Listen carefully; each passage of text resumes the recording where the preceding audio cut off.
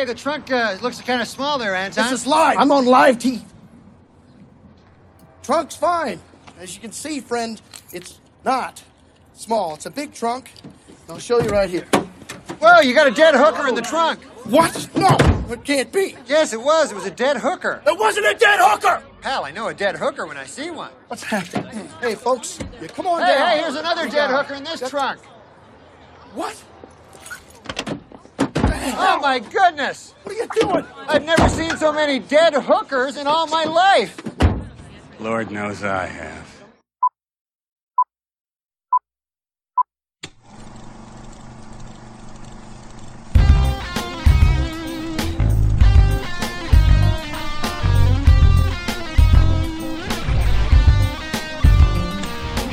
Chris Gauser here with Matt Howell. On this episode of The First Run, Matt and I discuss the film that is breaking film Twitter. That is James Wan's Malignant. We're also going to start our little mini marathon of films named after specific people. This time we're kicking it off with Kate, starring Mary Elizabeth Winstead. And then Matt and I are going to share our 5 favorite James Wan scenes. As always, of course, we'll fill you in on the big picks on physical media featuring your streaming and straight-to-DVD picks of the week as well. So, Matt, let's start everything off with a clip from Malignant. So, it's becoming more apparent that not only is Gabriel getting stronger, he's becoming more malicious. If his strength and ability continue to grow at this rate, we will no longer be able to contain him. However, I am still determined. Dr. Weaver, he got out again. How far did he get this time? Made it all the way to the records room before we got to him. He found his information. He wants to go home. Dr. Fields, what the hell is happening? I tried to subdue him with ECT, but electroshock had no effect on him. Then all the machines started going crazy. It was like he was drinking the electricity and controlling our machines. Oh, boy. All right, Matt. James Wan returns with Malignant after, what did we say, like dipping his toe in the action franchise that is the Fast and Furious films. Though his bones, Matt, he's made his bones making horror movies. Responsible for the Saw franchise, Conjuring, right? Dead Silence, a film I actually rather enjoy. The Insidious series. This is kind of your go-to guy, Matt, for horror franchises. So what it looks like is after he makes like $1 billion with Aquaman, I feel the studio's like, all right, Juan, do what you want to do. And this is what he does. So, Matt, why don't you tell the fine folks at home, what is Malignant all about? But I'm begging you, be very careful with what you say. Okay, I will do my best. So a young woman named Madison is in an abusive relationship, and she is trying to have babies, but she's had multiple miscarriages. One night, she's the victim of a home invasion that attacks her and her husband, and that kind of descends into this person continuing to stalk them and bring suspicion onto her actions. That's not bad. You did an exceptionally good job of avoiding discussing what Malignant is all about. Like 2 weeks in a row, baby. Didn't spoil Shang-Chi either. Very nicely done. So, Matt, I look at Malignant as Wan's response possibly to elevated or art house horror. And I think I have revealed, if you follow us on social media at all, particularly Twitter, I have revealed, I think, my feelings about Malignant.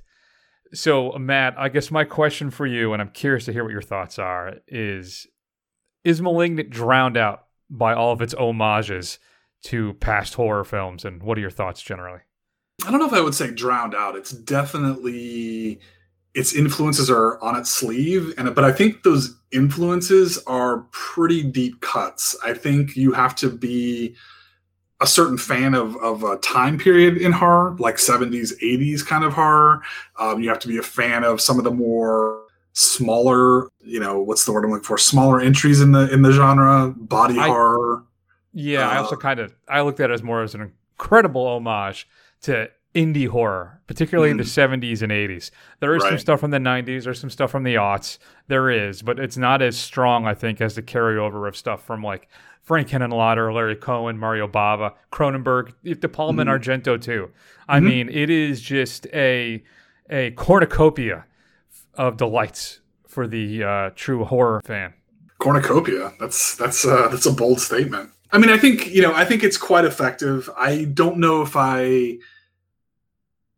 as someone who's kind of steeped in all that language, I at times was like, okay, I get it. Yeah, that's kind of cool, kind of thing. And at points, there were some particularly scary portions of it, and there were some particularly exciting portions of it. But at times, it was kind of like, okay, you're going a little heavy-handed with the homages here, Juan. So I think he maybe could have dialed it back a little bit, but overall, I think it's pretty successful. I enjoyed it, and I will say, obviously, I knew what was coming probably in the first 15 minutes of this film, even quicker than that. But at the same time, it's just because I'm so steeped in this. So it'll be interesting. I would be curious to see if somebody who's not a big horror fan, or at least doesn't have as much of a background as we do, thinks of this film.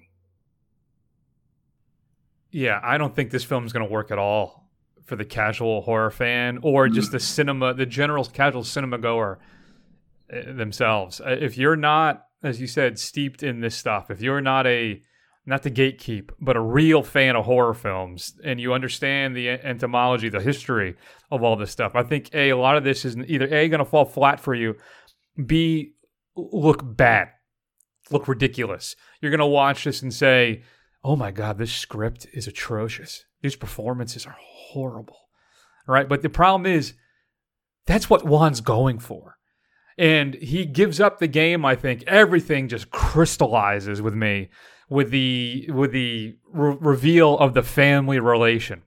How he zooms in to the sister, right? And then her reaction, and then that cover of Where's My Mind starts. And if you don't get where we're going when that happens, then this thing's not going to work for you. And I think that is a damn pity. I agree with you, Matt. I think the Juan telegraphs the reveal on this thing pretty early. I figured out where this was going pretty fast. But I got to tell you, when the reveal hits, it is done so well that I did not care. It is so unsettling and crazy. Like the rest of the whole film is that you just got to sit down, buckle up, and enjoy the ride. I was smiling and laughing throughout the entire film.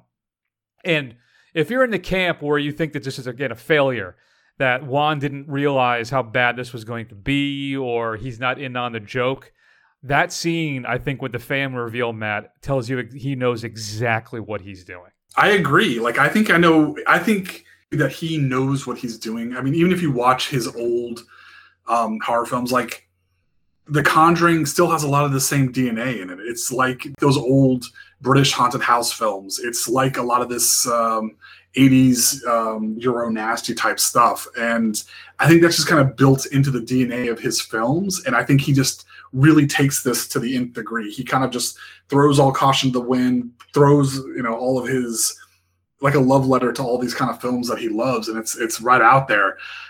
Again, as somebody who is really into all that stuff, I quite enjoyed it, but I don't think this is going to have a broad appeal as something of like Insidious or The Conjuring. No, I agree with you. I don't think it will. I mean, from the opening, which has this is where I'm going to give you a little bit of the 90s and aught stuff, right? That Dark Castle, almost replication of the House on Haunted Hill opening shot. But then we get into the hospital that has this kind of amicus, where we did a couple of those anthology films last year, the British ones, the amicus / creep show opening, and then that dreadful, at times, soap opera dialogue and delivery. And the score. Oh, what a glorious score this film has. And you can tell that it's all on purpose, right? This film is so over the top, Matt, that for me it becomes art. He is making a particular film for a particular audience, and that audience is definitely, I'm a member of that audience, absolutely. And I could not have been happier about this experience. There's so many things, right? I mean, the fact that our bad guy's name is Gabriel, And if you know the story, if you know Basket Case at all, which I think this one of the films that this movie borrows from or pays homage to, which is Henenlotter's film about, well, I don't want to spoil too much of it. But anyway, the character in there is named Belial. And if you know at all that biblically, Belial is a demon who actually fights Gabriel. Right? So clearly there's that little tie-in there. As we said, we have Larry Cohen, Bava, some Argento. There's the Giallo stuff, because we have the black gloves, right? And the close-ups and the over-artsiness of a lot of the set designs as well, which is a hallmark of the Italian Giallo films. But I think that's kind of where it ends. He does kind of just mishmash all of this stuff together. And for me, Matt, it was just a smashing success. I think a new cult classic film has been born, and this film will live on, I think, through the decades. Really, I think it's that good. It's one of the best films I've seen this year. But you're right. The mass appeal isn't there. But this thing is going to live on, I think, for a very long time. So how do you modern cult classic? Sorry. Yeah, I can see that happening. I think there could be a really devoted following to this, and it probably will grow outsized in reputation. But I guess my question to you is, like, how do you grade this? Do you grade this for? Maybe you give me 2 grades. What's your grade as you, Chris Pietascalzo, hosted the first run extraordinaire, and what would it be to, I don't know, casual movie fan if you were recommending this to somebody who the broader masses? I don't know how to answer that second question, because the problem is for me that this is hands down, I'm not even blinking an eye, this is an A film. Absolutely. Because Juan sets out to do something and he knocks it out of the park. He nails it. Now, if I don't know how to interpret it through the lens of somebody who's, if you don't care about horror, if you're not, or you just go to the movies once in a while to see the new Jurassic World film, you're probably going to hate this. Because A, you're not going to be in on the joke. You're not going to get all the references. So you probably won't appreciate it. I'm not comfortable giving it a grade because this is going to sound crazy, but it's a betrayal of everything that I know and everything that I believe in. And I'll just tell you that I think for the casual movie, this may not work. You may think it's poorly acted. It's really disjointed. It doesn't make any sense. The acting, the script is horrible, but the whole thing is, that's the point of what we're doing here. This is a genre exercise that is just a smashing success. So I'm not sure, but I'm giving it an A. Absolutely. Okay. No reservations whatsoever.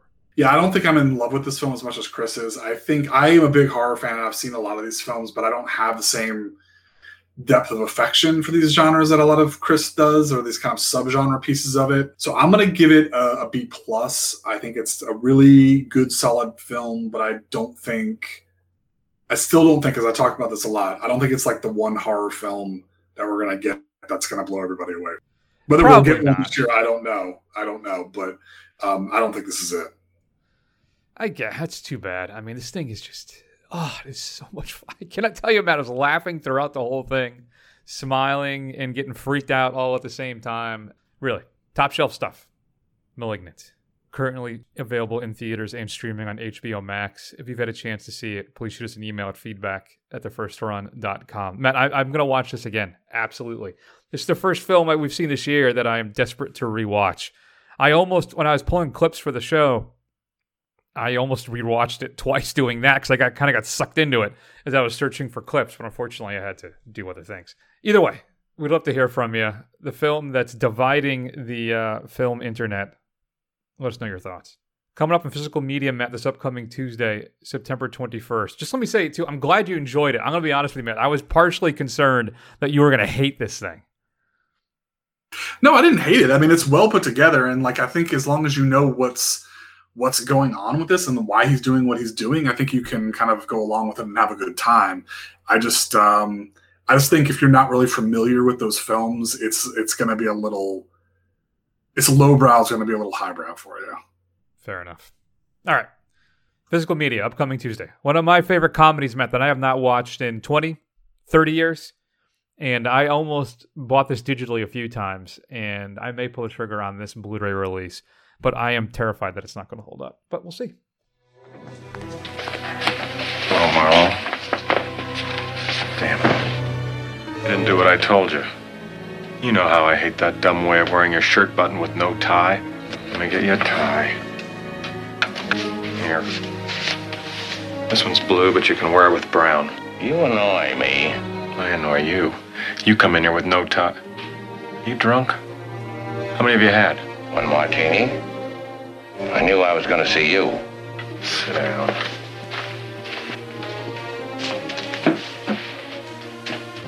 Here's what I want you to do.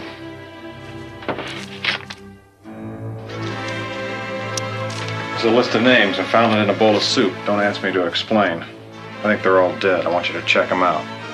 Marlon, put this on for me, huh? As a favor. It's a clip-on. That is a clip from Dead Men Don't Wear Plaid. Another genre experiment, Matt, from Carl Reiner and Steve Martin, where the film is actually intercut with clips from classic film noir movies as Steve Martin navigates this mystery. They heard a clip with Humphrey Bogart, James Cagney, Burt Lancaster, Fred McMurray, Ingrid Bergman, and Ray Milland also show up. It pulls from The Killers, The Big Sleep, Double Indemnity, Lost Weekend, White Heat, and more. I've loved this film since I was a kid, but again, I haven't seen it in a very long time. You get a brand new audio commentary on this, as well as some archival stuff, radio, TV spots, and stuff like that. So, you ever seen the Dead Men Don't Wear Plaid? I haven't. I have not seen it. I remember the VHS cover very well, but I've never seen it. There you go. Cruella from Disney is being released. You get it from Best Buy. You get a steelbook. Target has an art edition, which has a new cover and 2 foil-edged prints. Looks cool. Walmart has an exclusive version as well, but it doesn't mention what's exclusive about it. It does have a different cover, but I couldn't find any other information on it. F9, The Fast Saga, comes out. You get a steelbook from Best Buy, a Dolby Atmos audio track, no Dolby Vision again, a gag reel, and a bunch of making-of featurettes, interview with John Cena, audio commentary, and more.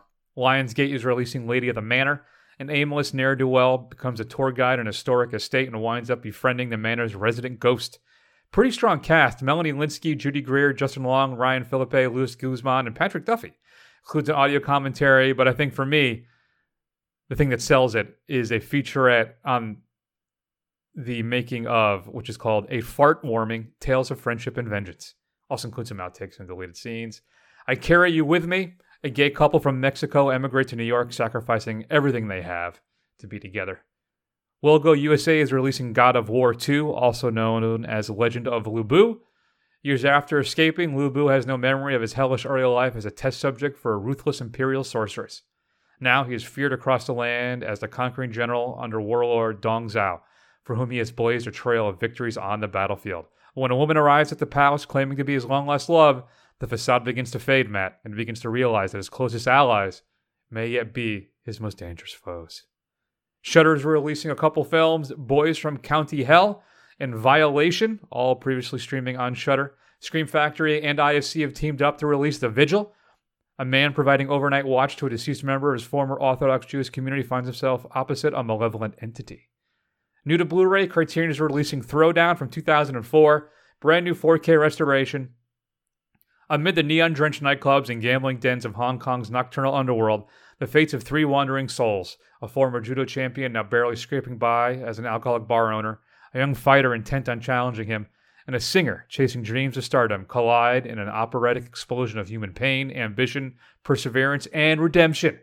The Matt Howell Story. New interviews with the co-screenwriters and film scholars, a short making-of documentary from '04, and more. Criterion is also releasing Love and Basketball, brand new 4K curation of that, supervised by the director Gina Prince Bythewood. Monica and Quincy spent their lives, Matt, bonding over their mutual love of basketball, but something else got in the way of them being together. This time, Monica's not letting it go so easily. It's nice to see Criterion after their... It was kind of, they did that... Well, I can't remember who did it, did that study and saw how much of Criterion's output was just starkly white. And they are really... they hired... I'm not quite sure what the title was, but someone to really beef up the diversity in their films. So it's good to see Love and Basketball getting a release from them. Dementia 13... Francis Ford Coppola's very first film is getting a release, includes the director's cut. Brand new 4K restoration as well of the director's cut included. Also has an introduction by Coppola, audio commentary by Coppola, and more. Paramount is releasing a great real thriller, I think from the late 90s, called Breakdown, featuring Kurt Russell, J.T. Walsh, and Kathleen Quinlan. A man searches for his missing wife after his car breaks down in the middle of the desert. Brand new 4K remaster of that one, supervised by the director. A new audio commentary and some interviews, as well as an alternate opening. Matt, did you ever see Breakdown with Kurt Russell? I haven't. It's a good one. It's a nice, again, I'm going to use this term for the third time today, nice little genre exercise. Arrow is releasing The Snake Girl and the Silver-Haired Witch. Extremely fun Daya adaptation of two soju horror manga into a single crazily FX-laden story about two rival, shape-shifting sisters who are on less than good terms. However, when an evil creature makes an appearance, they have to overlook their differences and join forces to battle it. High-definition Blu-ray presentation, an original uncompressed mono audio, optional English subtitles, brand new audio commentary, a newly filmed interview, and more. Ronin Flix is releasing Haunt. On Halloween, a group of friends encounter an extreme haunted house that promises to feed on their darkest fears. The night turns deadly mad as they come to horrifying realization that some nightmares are real. It's available on Blu-ray for the first time, and a commemorative 2-disc set will treat fans to the original CD soundtrack. You get some posters and enamel pins. There's also a version in a replica VH box and more. Warner Archive is releasing a few films. Straight Time with Dustin Hoffman. The movie The Window, featuring Bobby Driscoll and Ruth Roman. And The Naked Spur, starring Jimmy Stewart. It's an old Western. Kino Lorber is releasing Bird on a Wire, the Mel Gibson Goldie Hawn flick from the 80s. Brand new 2K remaster of that with a new audio commentary. Masquerade, written by Dick Wolf of Law & Order fame, featuring Rob Lowe, Meg Tilly, and Kim Cattrall. New audio commentary on that one. Golden Needles is being released featuring Joe Don Baker and Jim Kelly, not the quarterback. New 2K restoration of that one. Macho Callahan, featuring David Jansen, Gene Seberg, Lee Cobb, and James Booth. Skullduggery is being released as well, the brand new 2K restoration on that one. Paramount catalog releases Blue Chips, that's a Nick Nolte Shaq movie from back in the day, Necessary Roughness and The Longest Yard, as well as Hardball, all getting re-released on Blu-ray. Puff and Stuff is being released from Code Red, this children's fantasy based on Sid and Marty Krofft's popular 1960s kiddie show H&R Puff and Stuff, just like the movie they made out of that. Matt, your UHD 4K releases this week, couple big ones. A Clockwork Orange, and a special version available in a Best Buy Steelbook. Well, really, the only special thing about it is that it's a Steelbook. Brand new 4K restoration of that, obviously, audio commentary, but it's basically just all archival features on that one. And then for me, since I've never bought it on Blu-ray, Matt, I just had it on DVD. I will be upgrading this. Unbreakable. M. Night Shyamalan's follow-up to The Sixth Sense is being released as a Steelbook from Best Buy as well. 7 deleted scenes, behind-the-scenes featurette, and more. No new features I'd say that I found for that one either, but it'd be nice to get Unbreakable in 4K as well with a digital copy. Matt, your straight to DVD pick of the week in honor of your birthday, which is I don't remember off the top of my head. I just saw this title and I thought of you. Cannibal Hookers, They'll Love You to Death. A woman escapes a religious cult but is still living a dangerous life. She turns tricks in Hollywood to get by. She crosses paths with the notorious cannibal hookers and joins their man-eating ranks. A renegade priest and a bounty hunter search the dark recesses of L.A. for her and the cannibal hookers. What should we be streaming this week? So out available now is the newest comic book adaptation of Brian Vaughan's Y: The Last Man. An unknown cataclysm causes every male mammal with a Y chromosome to suddenly drop dead. Except for one guy, Yorick, and his monkey, Ampersand, who go on a quest to find out what happened. Seen the first few episodes, pretty good. I'm enjoying it so far. And while you're there on Hulu, check out the new season of Archer and What We Do in the Shadows with their whole new FX on Hulu thing. Hey, what happened? Is it just him walking around asking that all the time? Mm-hmm. So, yeah, I haven't watched Yorick, Why the Last Man. The reviews I've read so far, the shade is not that good. It's too exposition heavy, but I guess you kind of got to do a lot of that when your show starts. Yeah, I didn't have a problem with it. I guess mostly it's because I'm familiar with the comic and I know where it's going, so it doesn't bother me any. And I haven't watched Archer in 3 years, and I haven't seen any of the series of What We Do in the Shadows, and I haven't seen, what's the other Taika Waititi show? That's Reservation Dogs. I hear that's supposed to be excellent, and I haven't watched it. Yeah, it's on my list of things to watch. I have not caught up with it yet, though. like an idiot, I started watching the first season of Titans for some reason, and I'm 8 episodes in on that. Wow. Okay. How's that going for you? Not great. Not great. Did you ever watch Doom Patrol? No, I felt like I had to watch Titans first because they have a little backdoor pilot for Doom Patrol in that first season of Titans. So that's what I thought I would do is watch Titans and then watch the first season of Doom Patrol and then watch like the second season of Titans. I felt like I don't think anybody's watching this show because I never hear anything about it online. Titans? Yeah. They just released a third season of Titans. So part of me kind of wants it to keep going because what if I end up liking it? So I want to try and start watching them just to give them a number. I like how he says I'm 8 episodes in, and then in the next breath says maybe I'll start liking it if I keep watching it. I enjoyed Doom Patrol. I thought it was pretty fun. I didn't see any of Titans though. It's so violent, and it's just more of the dark, DC stuff. There isn't an ounce of joy in it at all. I'm assuming Doom Patrol's a little better than that. We'll see. It's much more ridiculous, that's for sure. And I still haven't watched Nicholas Winding Refn's show on Amazon. Really? Your boy? Yeah, the man who I would, his name pops up. I'm going to watch it. For some reason, I have not watched that show at all. Actually, that's not true. I'm like 30 minutes or 20-something minutes into the first episode, and I just can't. It's so much static camera movement when nothing happens.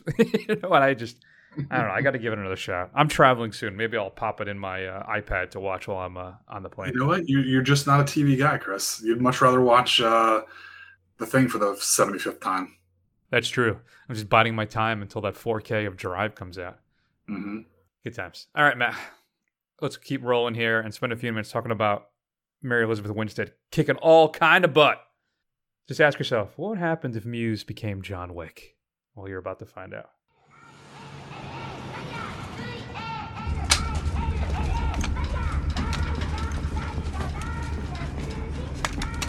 Sure you don't want to use the variable scope for this? No, I've got a lock on vector and trajectory. You hear that saying, listen to your elders? Big phrase, especially here in Japan. Oh, so you're an elder now. Elder doesn't necessarily mean old, it just means older, as in smarter, wiser. But hey, I'm serious. We blow this chance at 7 years of hard work down the drain. So you do listen to me. I haven't missed once in 12 years. I'm not gonna miss.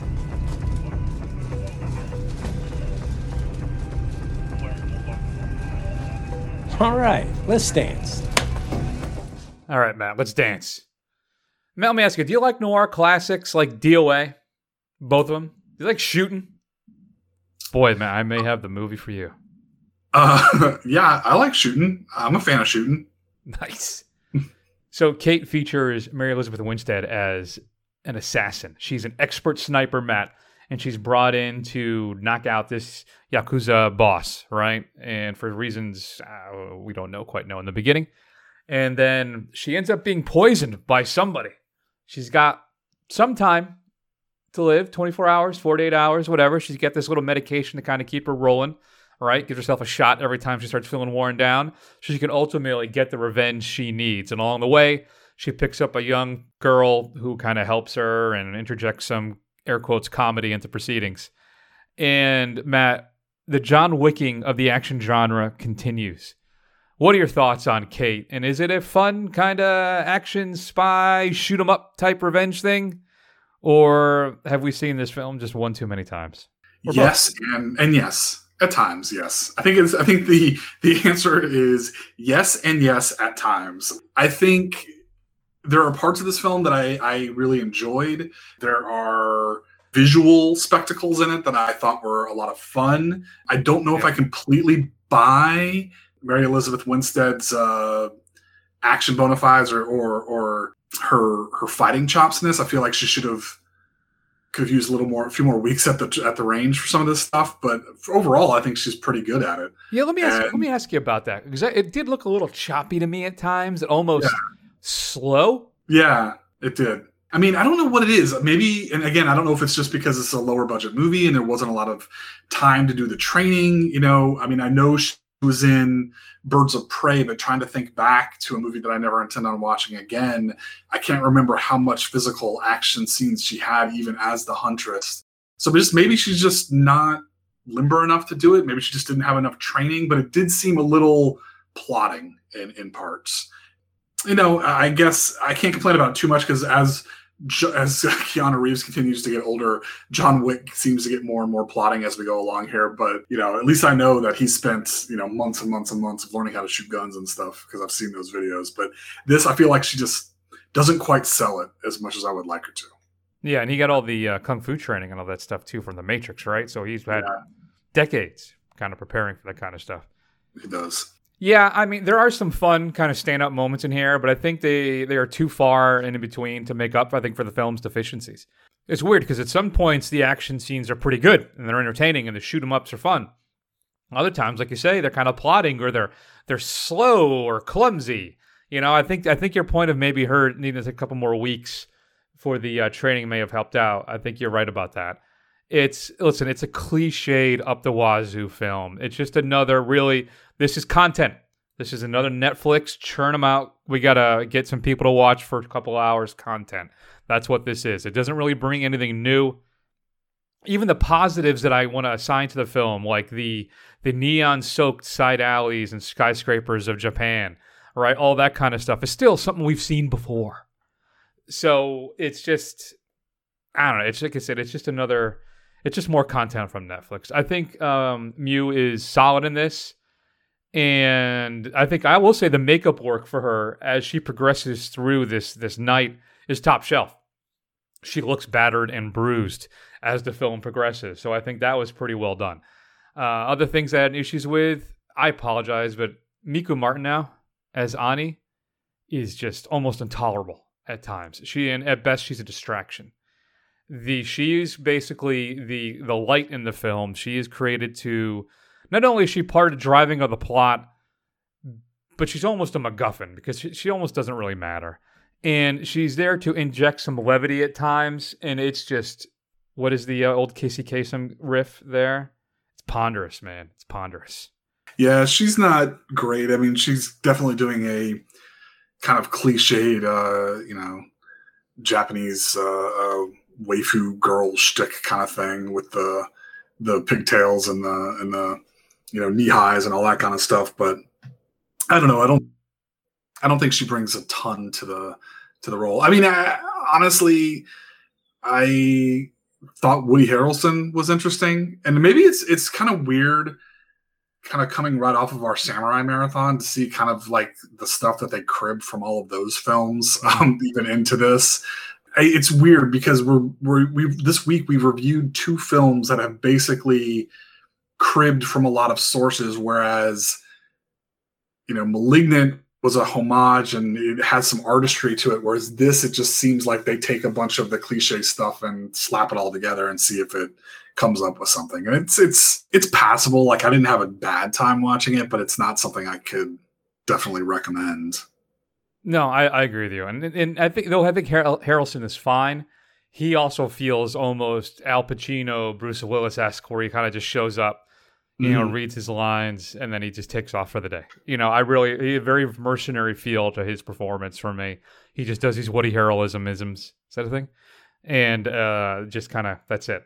And they also interject this joke about her trying to get this drink, throughout the whole film, which doesn't really invoke any laughter. And all it made me think of is a far superior film, which is the zombie movie with Harrelson, when he's on the Zombieland, looking for the Twinkie. Yeah, exactly. Yeah. Zombieland, thank you. So, really, just underwhelming fare, which is too bad because I was looking forward to this. I like Mary Elizabeth Winstead. She's great. Scott Pilgrim, come on, she's wonderful in that, and she's a lot of fun. Probably one of the best things about Birds of Prey. I always enjoy her, and it's just as you said, middling affair. So I ended up giving Kate a C, and I was sitting on a C- for a long time too. But I thought, I'm a middle-aged white guy. This film's supposed to be right in my wheelhouse. So we'll give it a C. Yeah, I gave it a C too. I don't think it's offensive enough to warrant a C-, but it's not a particularly great film by any stretch of the means. Indeed. If you had a chance to see Kate, which is currently streaming on Netflix, shoot us an email at feedback@thefirstrun.com. Let's talk about our favorite James Wan scenes. Prep yourself, folks. This one volume is going to go up pretty high, so just prepare yourself. And it's spooky. Satana, Sancta Michaela Arcangele, defende nos in prelio.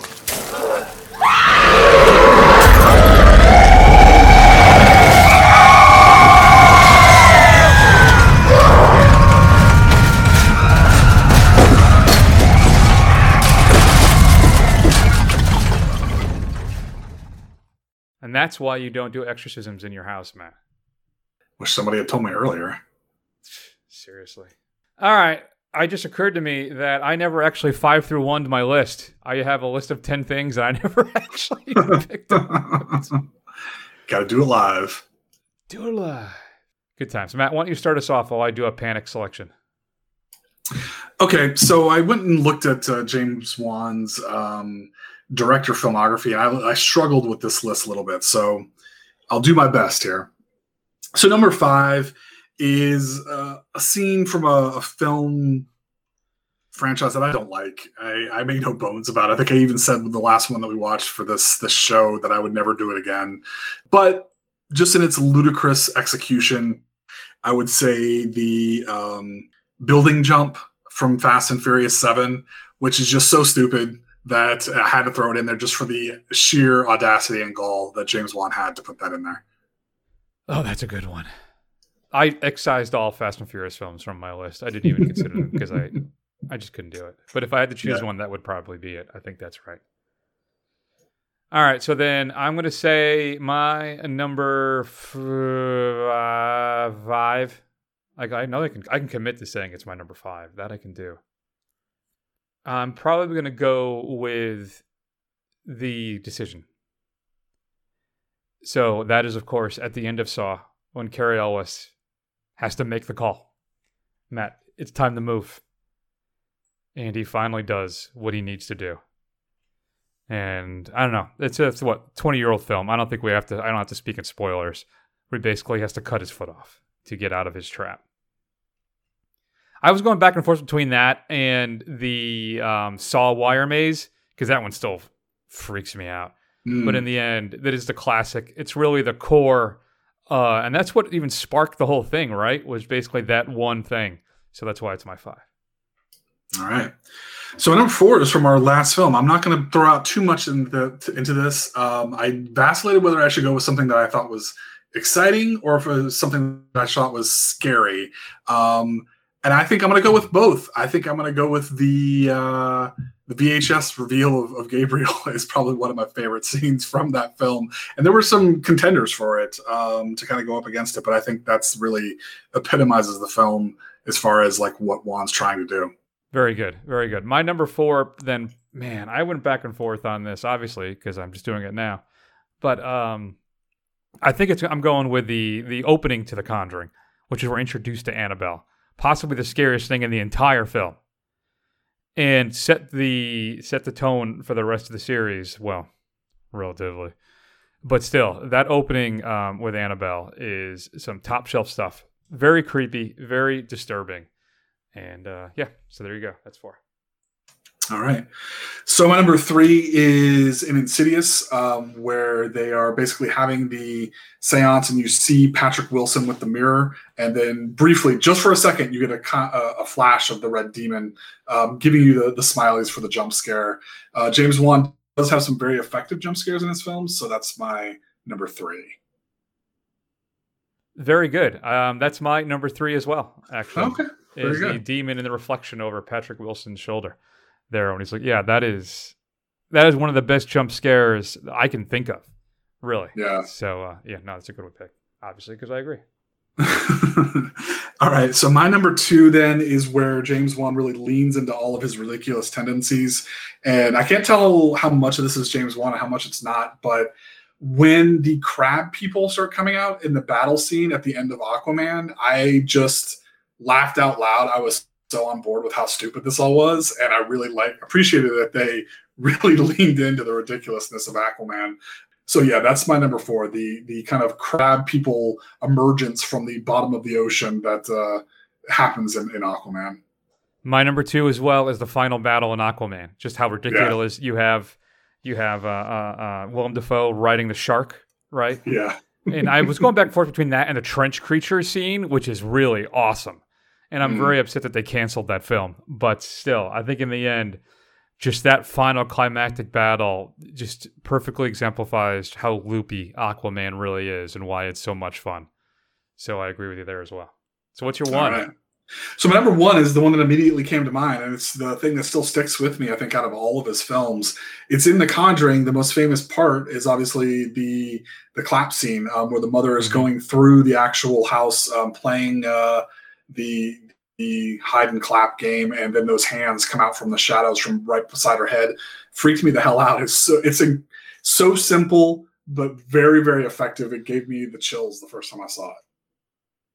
No, that's a great pick. Maybe that should be my 4 and replace the Annabelle opening. But you're right. That's a good one. I ended up going with I don't know, maybe it's recency bias, but I went with the Malignant reveal. The VHS kind of capture of what's really happening this whole time, coupled with that scene in the jail cell, which for me is possibly an all-timer. I mean, it's so crazy. Zoe Bell is in that scene too. I don't know if you know. And it's this weird anachronistic collection of people who are plucked out of the 70s and 80s as well, who happen to be in this just, cavernous jail cell. And it's absolutely wonderful. So, but that reveal in Malignant for me is just, I think, the crowning achievement of Wan's career. Yeah. That jail cell scene was on my list because that was crazy good. I did not piece together that Zoe Bell is the mulleted troublemaker. But now that you say that, it just kind of came into sharp relief for me, which makes me like it even more. There you go. Do you have any honorable mentions? No, I mean, really, the only one that I kind of excised, like I said, was the kind of overall scene from the jail cell, plus the kind of action set pieces as they move into the actual police station itself. It's some pretty creative kung fu going on in there. Yeah, and how they film that, I guess there's so much I want to talk about, but I can't because I don't want to spoil it. But how the bad guy does the fighting and his movements and how they did all that stuff is just fantastic. It's just so much fun. I also had the reveal in Dead Silence, which I think is an underappreciated film, but I have a thing about creepy dolls, so that might be part of it. And the music box from The Conjuring, I think, is a strong one as well. And then finally, I think from Conjuring 2, the Valak with the nun painting. Valak is pretty creepy. Super creepy. So there you go. What's your favorite James Wan scene? We would love to hear from you. Shoot us an email, feedback@thefirstrun.com. Matt, coming up next week. Are you excited? Should I be? I know Karen is our second film, correct? Oh, yes. Cry Macho. So it's Clint and Karen. Yes. I am not excited for this next episode. I booted Annette on the calendar because we shifted to October for Halloween. So it was supposed to be Kate, Karen, and Annette. But I swapped that out for The Empty Man to start off our horror-a-thon type stuff for October. Oh, well. So it's an even minier marathon. But yes, Clint Eastwood returns in Cry Macho after retiring from acting 3 films ago. He returns again. And also we'll be discussing the BET film that is supposed to be absolutely just glorious, Karen.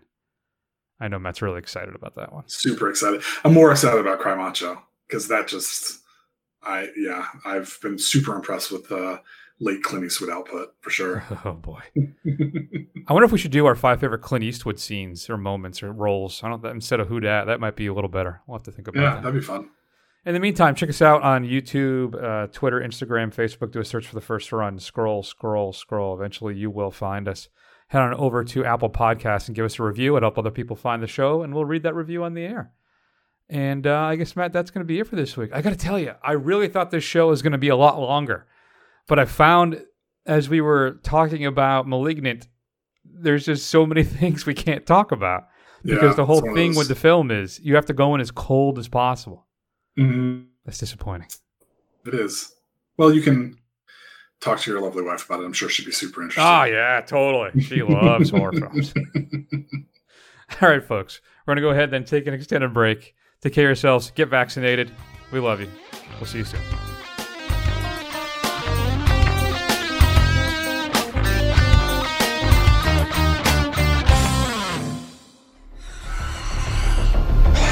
It's time. We cut out the cancer.